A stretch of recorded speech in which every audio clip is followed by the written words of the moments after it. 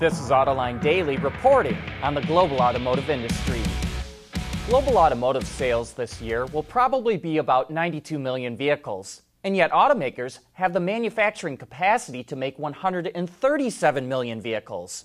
According to LMC Automotive, that means there is 45 million units of excess capacity sitting idle, and that's not good for the industry.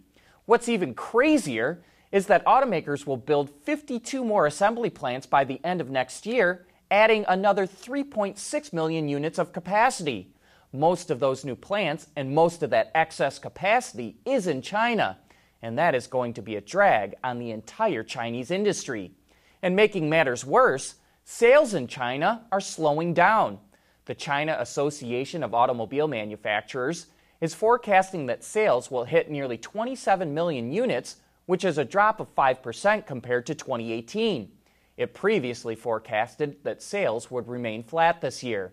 It also lowered its outlook for new energy vehicles by 100,000 units to 1.5 million this year. And all this will only make that overcapacity look even worse. The battle over fuel economy standards is back on the front burner.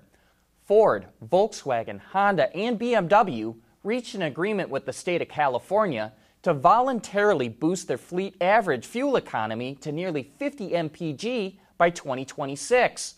Last year, the Trump administration proposed to freeze fuel economy rules enacted by the Obama administration at 2021 levels. The White House also wants to revoke California's ability to set its own standards. So this move by these four automakers is like slapping President Trump across the cheek with a glove. And we can only imagine that the next step is going to be the equivalent of 20 paces and pistols.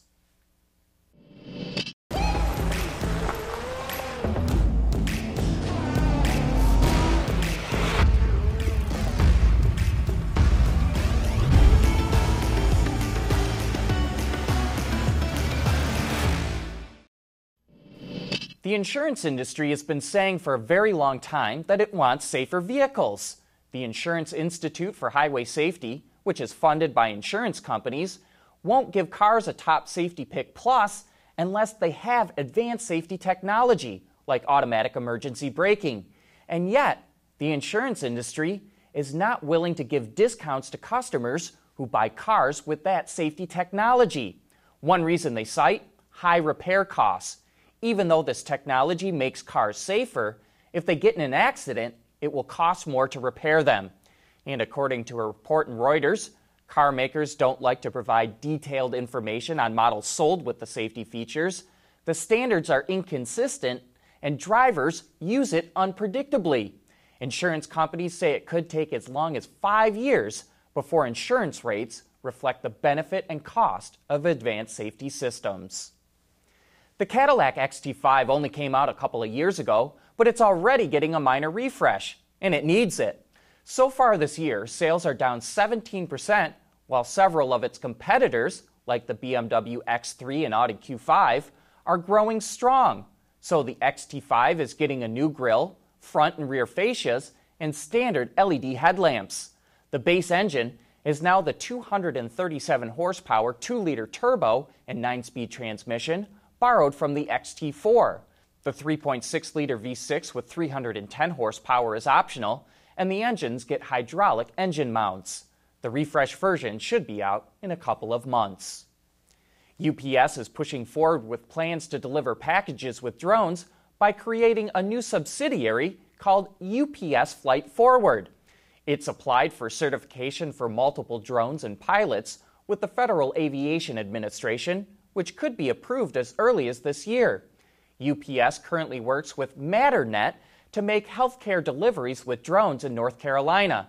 And it's also currently in a battle with Amazon and Google's Alphabet to launch a drone delivery business. Hey, we were sent yet another picture of a car to identify from Autoline viewer Richard H. But Richard knows exactly what this car is and is challenging you to identify it.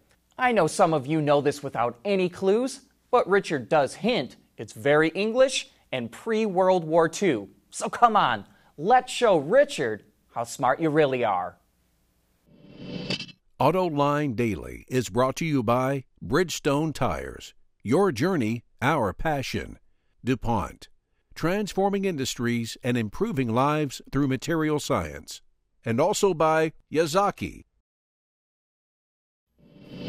Yesterday, GM self-driving unit Cruise announced it's delaying the launch of its autonomous ride-hailing service. So when will we see fully self-driving cars out on the road? On Autoline this week, Jeff Cly, the president of Continental North America, gazes into his crystal ball and answers that question. It's really already here to a certain extent, right?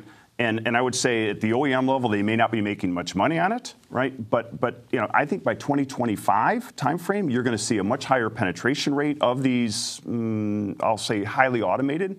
Autonomous to me is a bit of a stretch. Where in all driving situations, every corner of the world, you're driving without a steering wheel. That's a bit of a stretch for me right now. But by 2025, you're going to start to see highly automated driving in many more vehicles than you do today.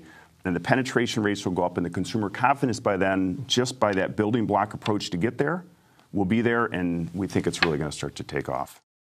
And you can watch that entire show right now on our website, Autoline.tv, or you can find it on our YouTube channel.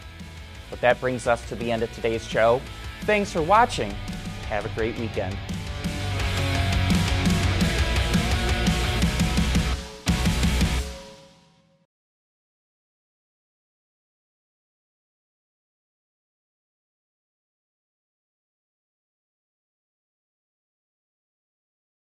Wards is the industry leader for news, data, and analysis. That's why companies across the globe subscribe to our premium service, maybe even your own. Log in for subscriber access now. Check your company's intranet for details, and rely on wardsauto.com to keep you informed.